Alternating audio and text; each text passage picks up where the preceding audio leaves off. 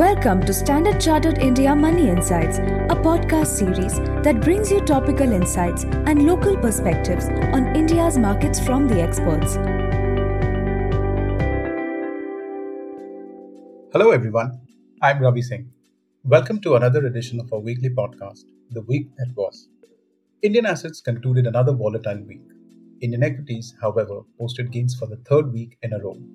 After a strong start earlier in the week, Nifty index came under pressure amid rising crude oil prices following the news of additional sanctions on Russian energy imports by the European Union.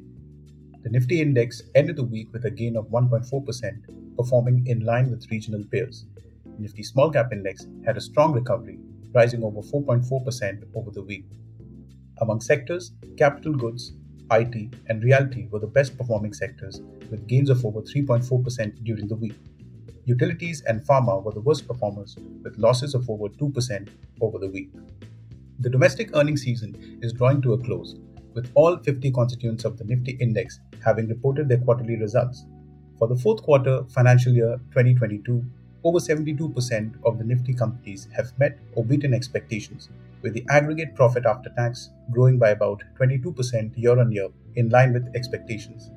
Revenue for the Nifty companies ex-banks have grown about 22% year-on-year, beating expectations. For the full year financial year 2022, Nifty delivered an EPS growth of over 35%, the highest earnings growth since 2004. The Indian fixed income markets had a volatile week, with bond yields rising across the sovereign and corporate bond curve amid rising crude oil prices, while market participants remained cautious ahead of the RBI's monetary policy meet next week. Over the week, the 10-year Indian government bond yields closed at 7.46%, up 11 basis points, while the 3-year and 5-year Indian government bond yields rose by 15 basis points each. The INR ended the week marginally lower, paring its initial gains amid a rise in crude oil prices, foreign portfolio outflows, and a late reversal in the USD index. The INR closed the week at 77.6 per dollar, down 0.1% over the week. We also had a few key macroeconomic data reported during the week.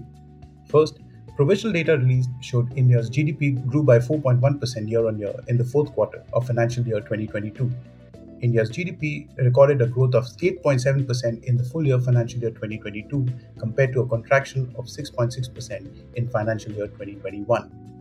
Second was set of data on activity indicators.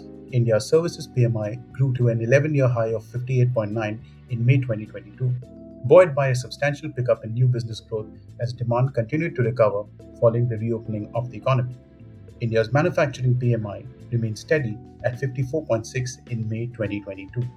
Over the coming week, all eyes will be on RBI's monetary policy. Consensus expects RBI to hike policy rates by higher than the usual 25 basis points. Policymakers' outlook on inflation and forward guidance is likely to set the tone for the markets over the coming week. At this point, I'll take a pause and thank you as always for listening. If you find this podcast useful, please like and subscribe. Have a great week ahead.